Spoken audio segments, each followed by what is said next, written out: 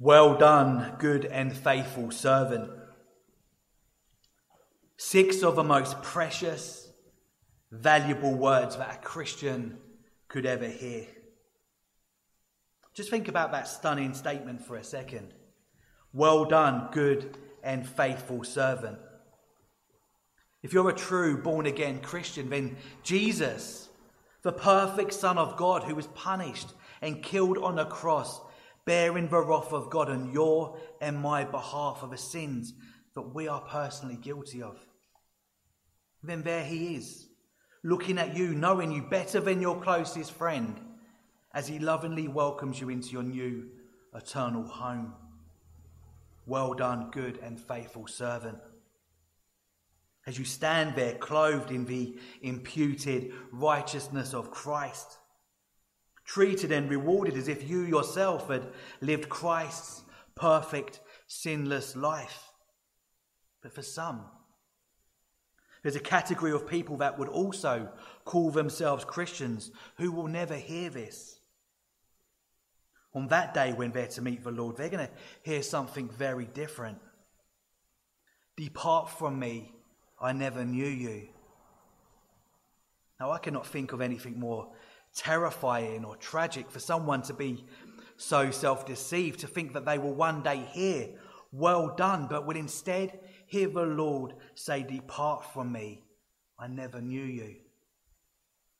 And the cause of this is a counterfeit Christianity. Please turn with me to Matthew chapter 7, that's page 812.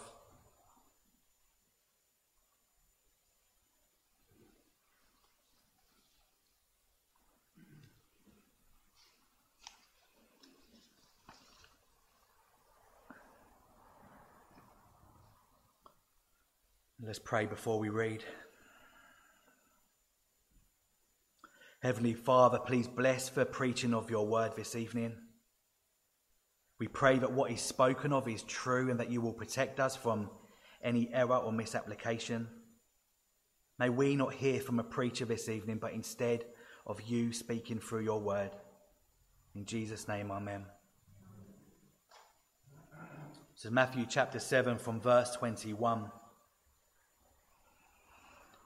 Not everyone who says to me, Lord, Lord, will enter the kingdom of heaven, but the one who does the will of my Father who is in heaven. On that day, many will say to me, Lord, Lord, did we not prophesy in your name, cast out demons in your name, and do many mighty works in your name? And then will I declare to them, I never knew you. Depart from me, you workers of lawlessness. Everyone then who hears these words of mine and does them will be like a wise man who built his house on the rock. And the rain fell and the floods came and the winds blew and beat on that house. But it did not fall because it had been founded on the rock. Verse 26, and everyone who hears these words of mine and does not do them will be like a foolish man who built his house on the sand. And the rain fell and the floods came and the winds blew and beat against that house. And it fell, and great was the fall of it. When Jesus finished these sayings, the crowds were astonished at his teaching, for he was teaching them as one who had authority and not as their scribes. Now, as we know when reading the Bible, context is of critical importance, isn't it? Especially when we parachute into the middle of a chapter like we just have. So before we consider our passage this evening, let's remind ourselves of what's happening in our text. What we have just read are the words of Jesus. They come towards the end of the Sermon on the Mount, which starts in Matthew chapter 5. And this well-known sermon is a powerful message dedicated to explaining how people can live a true Christian life that's pleasing to God, free from hypocrisy, full of love and grace, wisdom and discernment.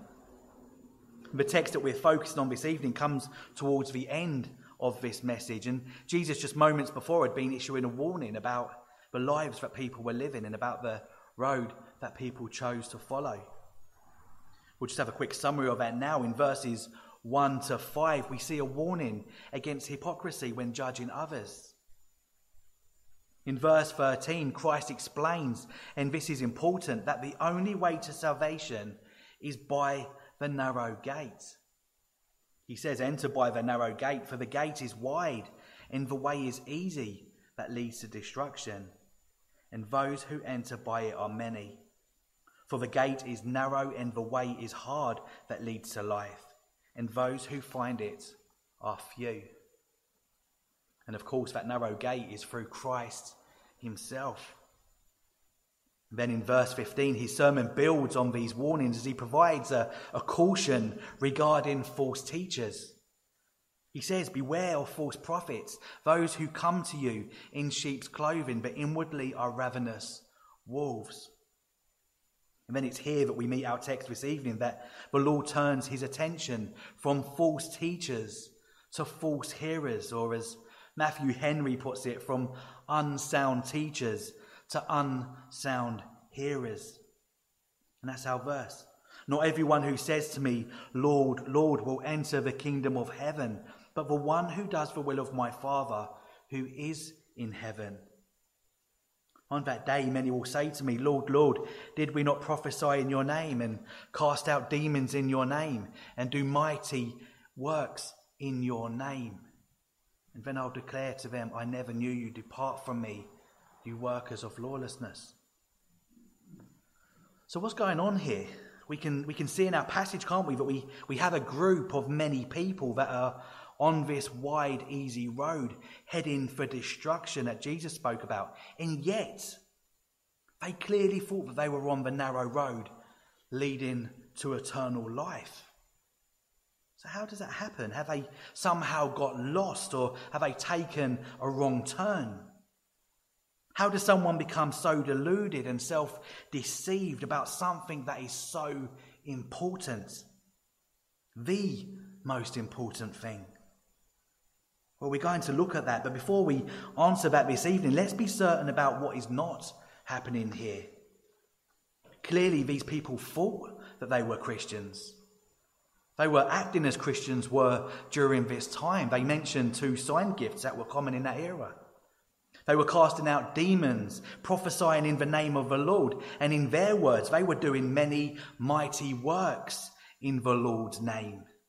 But yet, the Lord did not know them. They were not Christians. Okay, so you may be thinking, well, Dave, they were doing all these Christian things. They could have been regular attenders to worship. Maybe they knew some scripture, used Christian words. So what's happened? Were they Christians that fell away? Have they somehow lost their faith? Is it possible for a Christian to lose their salvation? Well, I believe that the Bible has a clear answer to that question. No. It's impossible for a true born-again Christian to lose their salvation. Christians are saved by grace through faith. We did nothing to earn our salvation in the first place, and we can do nothing to maintain it. He who began a good work in us will carry it out unto completion. We've said before, haven't we? In fact, the only thing that we contribute towards the whole of the gospel message is the sin that made it necessary in the first place. If it was possible to lose our salvation, then we all would, because none of us have any righteousness of our own apart from Christ. I was recently reminded of a quote by R.C. Sproul. He said, when God writes our names in the Lamb's book of life, he doesn't do it with an eraser handy. He does it for eternity. And as Paul Washer once said, if a person professes faith in Christ and yet falls away or makes no progress in godliness, it does not mean that he or she has lost his salvation. It reveals that they were never truly born again in the first place. Now, I'm aware that there will be some listening to this, maybe online, that would not agree with this. The Arminian free will and that of many of modern-day cults today believe that it's absolutely possible to lose or to forfeit your salvation. So let me quickly provide some evidence from the Bible as to why I believe that this view is wrong and unhelpful. without a biblical understanding of assurance, a born-again Christian is left with the idea that their salvation is like a spiritual game of musical chairs, which then dangerously introduces works into the gospel. Works then becomes the root of salvation rather than the fruit, which is unbiblical and a false gospel. We know, don't we, that the idea that someone can lose their salvation robs a believer of their eternal security, and the enemy loves to encourage this kind of discouragement. There's a reason why we call it eternal salvation. John chapter 10, verses 28 to 30. I give them eternal life, and they shall never perish. No one will snatch them out of my hand. My Father who has given them to me is greater than all. No one can snatch them out of my Father's hand. I and the Father are one. 1 Peter chapter 1 verses 3 to 5. Blessed be the God and Father of our Lord Jesus Christ.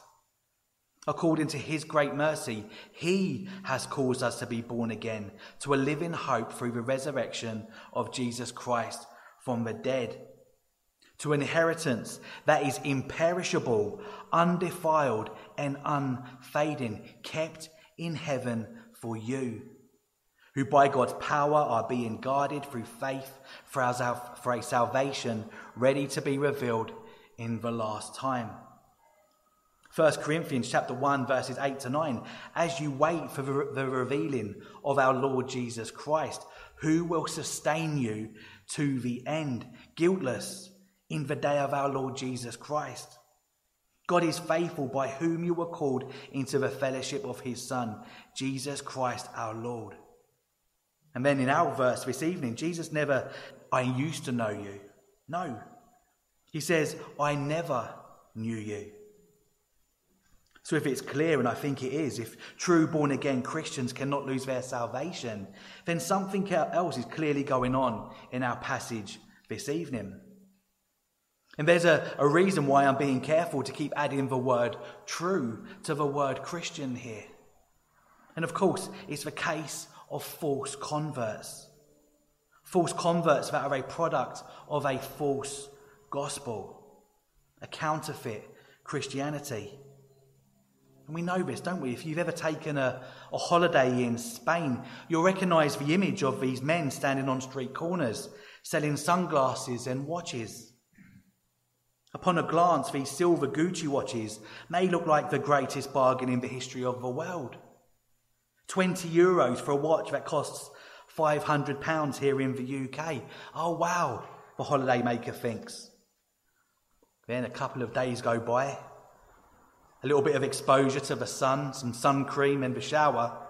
And before you know it, the silver Gucci watch is now called Uchi because the G's fallen off, and it's turned a funny shade of green. It may have looked like the real thing, but under testing, it's proved to be a worthless fake. And the Bible teaches us, doesn't it, that it's very possible to look like a Christian on the outside and yet have an unconverted heart of stone on the inside, heading closer and closer to destruction, one day at a time. What a frightening thought that is. That the most sincere believer can be sincerely wrong if the object of their faith is placed in the wrong place. The Bible's clear. There's only one way to be saved, and that's by grace through faith in the blood of Christ. We heard last week, didn't we? We're not saved by the positive feelings that we may have towards the church, the Christian faith, or towards Jesus. We can see that in our text. These people that the Lord never knew had affections towards the Lord, a warmth, an interest in spiritual things. And how do we know that? Well, look at how they address him. Lord, Lord. In the Hebrew culture, this was the way in which you address someone warmly and affectionately. Abraham, Abraham. Moses, Moses. Martha, Martha. And here in our text, they acknowledge the Lord. They believe he is real as they cry out, Lord, Lord. And yet we can see that a religious affection, no matter how warm, does not provide salvation. And we know this to be true, don't we? Mention Jesus to a Muslim. Yes, they'll say. We love Isa. He's our greatest prophet, they will say. We love him. Talk to a Mormon. Jesus, the perfect example of how we need to live.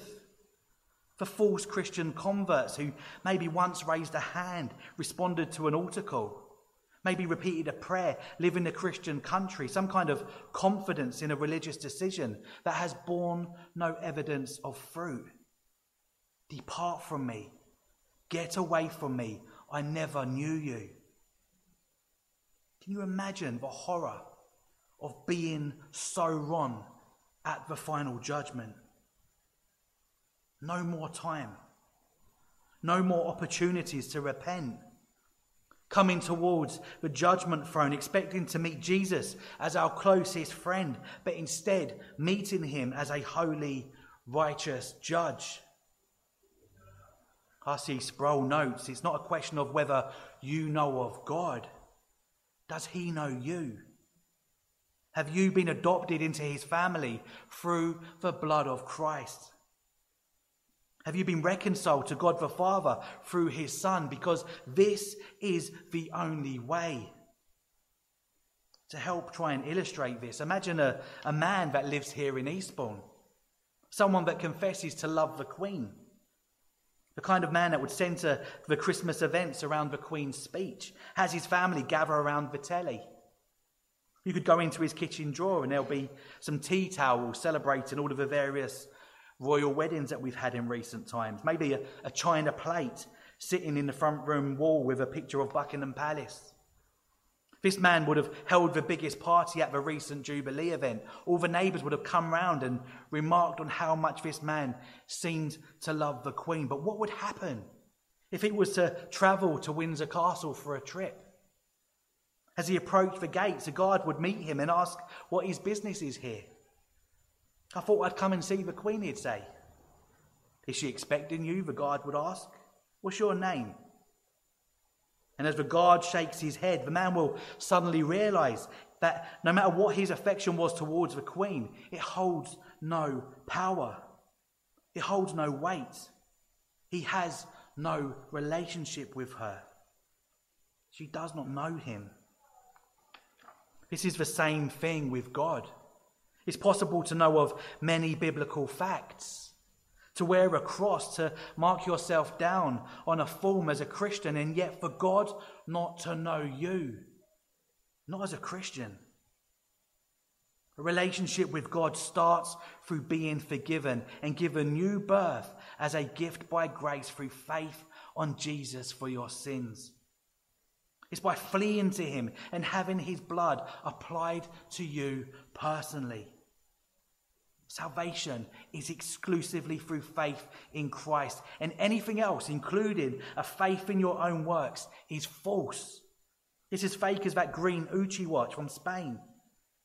And this is key to us understanding what has gone so wrong as they are told to depart. They've been holding on to a false gospel, which we will see in a few moments. I'm sure you can't think of a more terrible and devastating thing than this. Here are a people that have just been honouring the Lord with their lips. People that may have made false professions of faith. Cultural Christians. People that have never repented. People that have never truly put their faith in Christ. Unregenerate, unconverted people. And we've got to have this be a lesson to us in the uselessness of a mere outward profession of Christianity. Because we know the day of judgment is going to reveal everything. The authenticity of the faith of people who had a reputation for being Christians will be tested. And the rottenness of some people's religion will be laid bare and exposed. For it's one thing, isn't it, to hear the gospel and to be warmed by the idea that salvation is near. And yet if the blood of Christ has not been applied to you as an individual, then salvation might as well be 1 billion miles away. Salvation isn't achieved by learning enough theology or by memorising doctrine. There are universities in every nation with Bible scholars who confess themselves that they're not born-again Christians. They've just got a fascination with the Bible. Does Satan himself not know the Bible better than any man? Salvation comes by application. I'm sure many of you would have heard there was a popular book that sold millions of copies years ago called The Secret, which professed to explain the secret meaning of life. It should come of no great surprise that those that read it finished the book none the wiser. It was chapters and chapters of smoke and mirrors. But the Christian faith is not like this.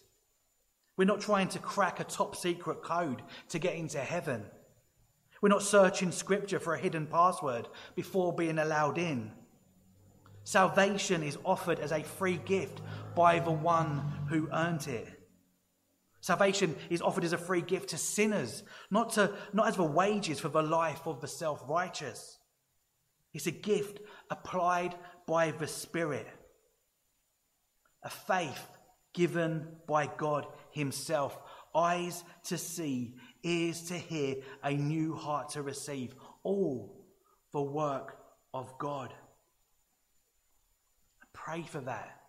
If this is not yours, pray for that. So if these false converts in our text this evening were self-deceived, how can we be so sure that we are not deceived as well? Well, verse 22 in our passage tells us exactly where everything has gone wrong. They were not people trusting in Christ. Look at their plea. Look at their plea. Did we not prophesy in your name and cast out demons in your name and do many mighty works in your name? What are they doing? The gospel tells us through the law that we come to the cross completely naked and empty-handed. We are guilty sinners. Our plea is guilty and that of spiritual bankruptcy. We looked at that the other Tuesday, didn't we? It's how Jesus starts this whole sermon with the Beatitudes. Blessed are the poor in spirit. Blessed are those that mourn their sin. Blessed are the meek and those who hunger and thirst righteousness. A true Christian is someone that knows their hopeless state apart from Christ. But look at how this type of person approaches Jesus. Haven't we done mighty works in your name? We have prophesied. We've cast out demons. Look at how we have served you, Jesus. Now it's payback time. Open the door. This is the same old story repackaged over and over again. It's a counterfeit, works-based gospel. Is this your plea? Will you dare come face to face with Jesus and begin to point at all that you've done? Thanks for dying on the cross, Jesus, but I don't need that. Look at these mighty works done in your name. Lord, Lord, did I not have a direct debit set up for you in the food bank in your name? Did I not go out and help my elderly neighbour in your name? If you're so foolish, you'll hear the same thing. I never knew you. Depart from me, you worker of lawlessness. It's such an offence to the cross. Do we really think that the creator of the universe needs anything from us? That he is somehow indebted to us and will therefore be obliged to grant us eternal life because of our own efforts? To deny the only acceptable payment for our sin is and ends in disaster. It's a rejection of Jesus. It tries turning the cross into a ladder where it's possible to climb upon it ourselves. And that's a lie. I know I've said it before and I say it again as I can't think of a better illustration. If you're relying on any good works or by hedging your bets by having faith in various other things as well, then I say this to you as lovingly as I can. It's like getting into a plane and jumping out thinking that you've got a parachute and actually all you have is a brick in your backpack. You've tragically put your faith in something that's going to eternally condemn you forever. And if you were to die right now in this state, then the reality of what that means is so serious and unbearable. Now, you may be a parachute expert. You may be able to explain how they work and talk through the various brands and colours. But if you do not have a parachute strapped onto your back when it's time to jump out of a plane, then it's irrelevant. The parachute must be applied to an individual by having one on your back. The gospel must be applied. Now, for some people, I know that this isn't easy. If you've been putting this off, you may have your own reasons for doing so. Maybe to come to Christ in repentance and faith means that you will have to confess that you have been wrong in what you've believed previously. Maybe you've been involved in a false religion with a false gospel, or sucked in by false teachers who do not teach about salvation. Maybe you've been attending an unbiblical church where you only ever hear about how much God wants to bless you, and you never hear about sin or its consequences. Maybe you thought that you were saved because you were raised in a Christian family, or that you too had a false confidence in your good works. But if you truly understand the danger that you were in, you would put any pride to one side and you would flee to Christ right now, because his blood is priceless. Verse 21, not everyone who says to me, Lord, Lord, will enter the kingdom of heaven, but the one who does the will of my Father who is in heaven. So as we draw to a close, what is the will of the Father? Well, John chapter 6, verse 40.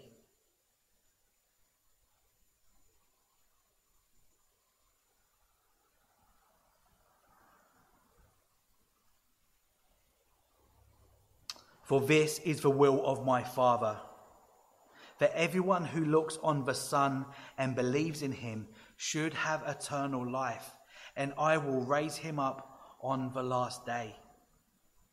Now, this isn't a hard concept to understand, is it? Salvation is yours when you look and believe in the Son. When your plea is guilty, but you are truly known and covered by the one who is perfectly innocent. If you're not a true Christian, then come to him this evening. Look upon the precious Son for salvation, and to cry out, Lord, be merciful to me, a sinner. Let's pray.